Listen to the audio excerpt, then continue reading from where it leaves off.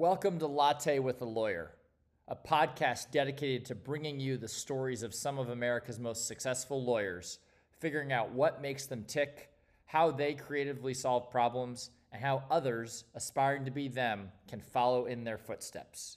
Here's your host, Jacob Wells.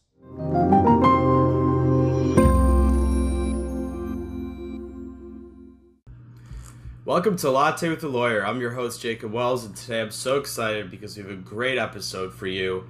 We're going to be talking with Peter McGlynn, an attorney at Birnkopf Goodman, about construction, malpractice, commercial, and bankruptcy cases. So here's our guest, Peter McGlynn. Welcome to the show. Well, thank you for inviting me, Jacob. It's a pleasure. Hope you're well and safe. Thanks so much for spending some of your time with us today. I got to ask you, since the show is called Latte with the Lawyer, before we get into any of the law-related stuff, what's your favorite type of coffee or morning drink of choice that gets you fired up in the morning? A medium Starbucks Americano with hot milk. All right. All right. Nothing too fancy, but definitely strong enough to get me going in the morning. Got it. Love it. So before we get into the episode, can you just give our viewers a bit of an overview of who you are? I've been practicing thank you, Jacob. I've been practicing trial law for about 46 years in Boston, but my practice has been national as well. I've tried cases in, I think, 23 different jurisdictions, primarily construction and real estate law, but other commercial cases as well. I've tried to verdict in excess of about 150, 175 cases over that 46-year time period.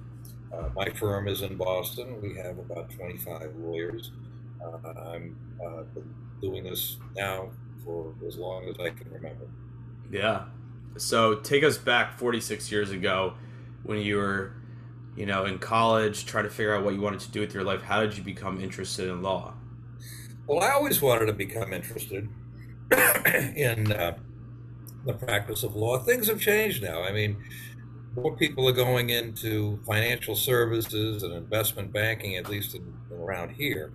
Mm-hmm. And fewer and fewer people are entering the practice of law, at least as we know it. There are lots of people out there with law degrees, and that makes them qualified to do a lot of different things, not just necessarily practicing law, but it has evolved and it's changed. A lot of things that we did 46 years ago are now outsourced throughout all parts of the world.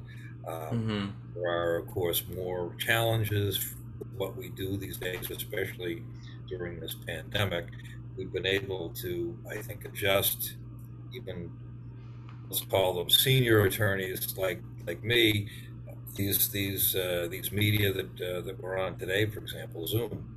That's the way we are conducting business now in the trial world. When you say you're outsourcing a lot of things today, what does that mean exactly? What are you guys outsourcing? A lot of legal research, deposition summaries, document management is the biggest thing now, especially. One thing we really didn't have 46 years ago was ESI, electronically stored information. We barely had any computers at that time.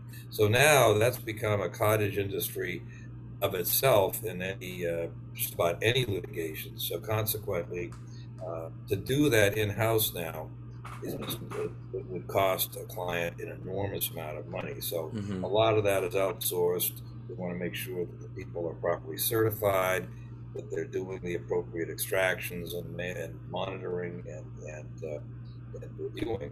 And a lot of that is done by these specialty firms, both in this country and in India and Indonesia.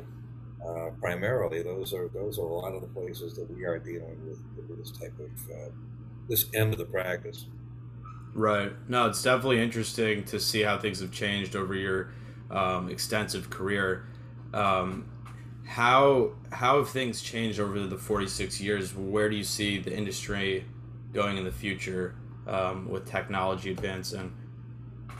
Well, I don't. I think that there are going to be other areas, other practice areas that are going to change perhaps more radically than what I do. Right? I don't think that technology at this point is going to supplant lawyers getting up in front of a judge or a jury and arguing their case or trying the case. A lot of it now, of course, is done, driven by the pandemic through WebEx and GoToMeeting and Zoom, of course. But it's still the same. You've got to present arguments, and I think the bigger challenge that really was not that significant 46 years ago was bringing the younger attorneys, the younger practitioners into court and getting them experienced in standing up and talking to a judge and addressing a jury. There are fewer and fewer opportunities to do that. It's even fewer so now when you're talking about live performances in front of a judge or a jury as opposed to Zoom. Right.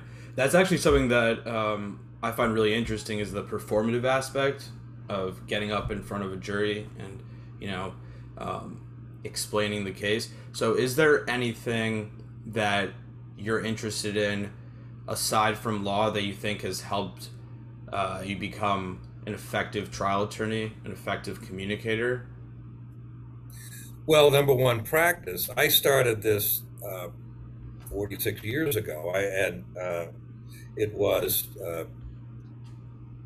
really cold water immersion back then. I remember, I think within 3 or 4 weeks after I had joined this firm, right out of law school, I hadn't even gotten the results of the bar exam, where I had my mentor at that time, a gentleman by the name of Jim Myers, who passed away recently, regrettably, but he had me come over and address 500 lawyers over in the Ames courtroom at Harvard Law School.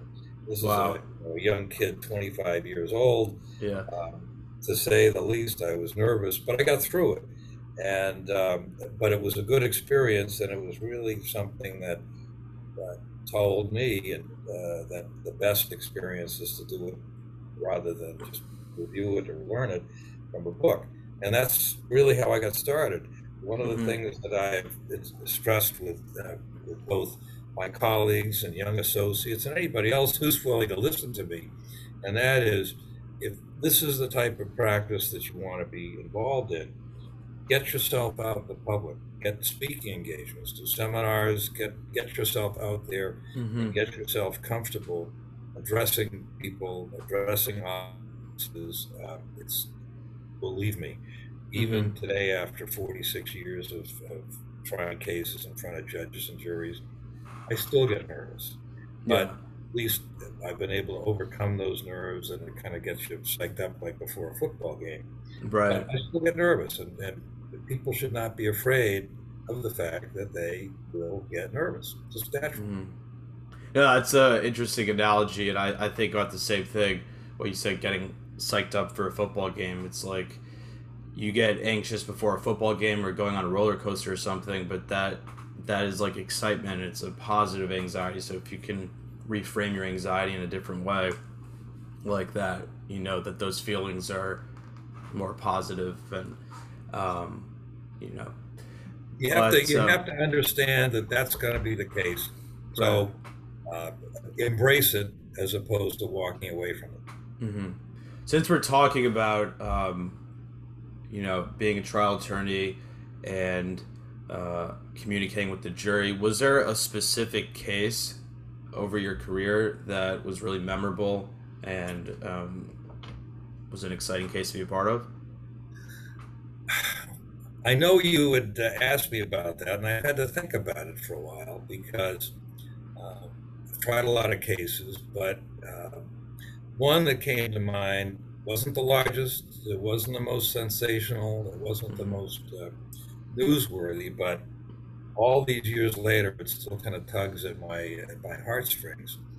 It was back, I think, in 1991, and another attorney had referred the case to me. This client, an individual, had an attorney who handled the case perhaps less than satisfactorily. So I took it over literally within about 6 months of the trial date to complete the discovery and get the case ready for trial. The client was a very successful real estate broker, a decorated Korea War veteran. He was the #1 broker in multiple offices of this large real estate firm. In fact, he was so successful he became a 14% shareholder in the company. But he was also an alcoholic, what they call in the law, a gross and confirmed alcoholic. Been in and out of a number of sanitaria. His alcoholism precipitated his divorce and his estrangement from his girlfriend. And ultimately, while he was at a clinic sponsored by his employer to go dry out, they fired him. And for cause, obviously, they had well-documented incidents of his less than business-like behavior, intoxicated in the company, but he was very successful, a so-called functioning alcoholic. His stockholder agreement said, we get to buy your stock back at the company's book value, an undefined term in the stockholders agreement. And so they said, our company has a negative net worth of some $1 million, and therefore here's a check for $1, which is more than the book value, and that's what you're going to get. So ultimately, he filed suit. Prior counsel was unsuccessful in keeping most of the counts in the complaint alive. There was one count left. Wrongful termination had been dismissed, but the one count that was left was violation of the shareholder agreement. I agreed to take the case on. It was a lengthy trial, and two and a half weeks here in Boston in front of a jury. It was a young jury, which was not typical of the jury makeup at that time.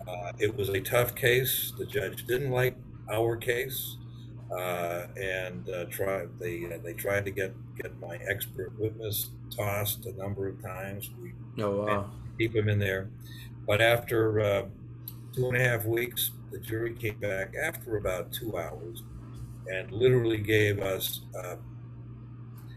right down to the penny what we were asking for. As a matter of fact, I had asked the judge, or I asked our expert witness at the time to calculate the amount of money that he would be entitled to. And I said, what is 14% of X? I forget the exact amount. And the judge objected and said, the jury could figure that out themselves. Well, guess what? They did, and they came really right down to the penny what we were looking for. So, but unfortunately, there's more to the story. But one of the things that always struck me about that case, that never happened, Jacob, before or after, is we packed up our bags and went out in the mezzanine of the old courthouse. And the entire jury, all 14 of them, were waiting for us, waiting for me, and they gave us a standing ovation. Wow. It never happened before. I doubt that it'll ever happen again for the remaining years that I have to practice. But the point is, the judge still didn't like our expert. He nullified the jury verdict and ordered us on for a new trial. We tried the case about 6 months later. I had to get a different expert, and the jury came back, I think, within $50,000 of the original verdict. And that time, the verdict stuck. We ultimately settled the case on appeal. Unfortunately, that happy note that has to end with a sad note, and that is that the client contracted cancer about 2 years later and died shortly thereafter. So unfortunately, he was never able to really enjoy the benefits of all of those years of hard work and labor and the money that ultimately he received for his settlement. That's the case that I'll always remember for a whole host of reasons. But there were lots of Shakespearean twists and turns in the case, and I shared a few of them with you. Yeah, I think that when you were describing the standing ovation aspect of it, that you can get a clear visual. It's like straight out of a movie. It's so surreal. I mean, that's hard to forget something like that, I feel like. It's part of this is this business. A lot of it's strategy. I knew that the other side was licking their chops to get the client on the stand, and he had to testify. Obviously, he had to tell the story, but they were going to cross-examine him all of the drunken displays and the obnoxious behavior and all that, which of course is all true. Right. But I decided, I said, let's get him out there first. I put him on the stand as my first witness. And I took the jury through his time from decorated Korea War veteran through his achievement of being the #1 broker in this firm with, I think, 75 or 79 offices. The point that we got to his alcoholism, he told them candidly his story. In terms of his destroyed marriage, his estrangement from his kids. One thing I've always remembered, and I brought up in discussions ever since then, is he told the jury about what he described as the alcoholic's cure. In other words, it's never his problem, it's never the alcohol. So he moved a lot. He moved from town to town because that was the problem. That was the location. That was the reason that he had moved, because of alcoholism. But I saw several of the female jurors literally were crying as I taking him through this rather unfortunate and unpleasant journey that he had, and really the cross-examination of him, which we were really terrified about, turned out to be pretty neutral. So that was the case. He was a great guy to work with, and I'm sorry that he wasn't around long enough to realize the fruits of his labors and my labor. Well, that was a really exciting story, and I'm really glad that you shared it with us. If there's anybody who's watching this that was really inspired by that case or anything that you were talking about, what's the best way to find you online to get in touch, learn more about you? Well, the name of my firm is Bernkopf Goodman, LLP. We're in Boston, over in the Seaport District, for those who are familiar with Boston, overlooking the harbor. But my telephone number is 617-790-3490. And my light just went out. All right. Yeah. But obviously, Jacob, feel free to reach out, and this was fun, and I really enjoyed meeting you and working with you on this particular task. Likewise, thanks so much for spending some of your time with us today. This has been Jacob Wells for Latte with a Lawyer. I want to thank Peter McGlynn of Bernkopf Goodman again for joining us today, and thank you to our sponsor, Motion Track with a K, without a K, sorry, that uses artificial intelligence and mobile app audiences to economically quickly gather focus group research and data for trials and mediations. Thanks, Peter. Jacob, thank you. Stay well, stay safe. All right, take care. Thank you.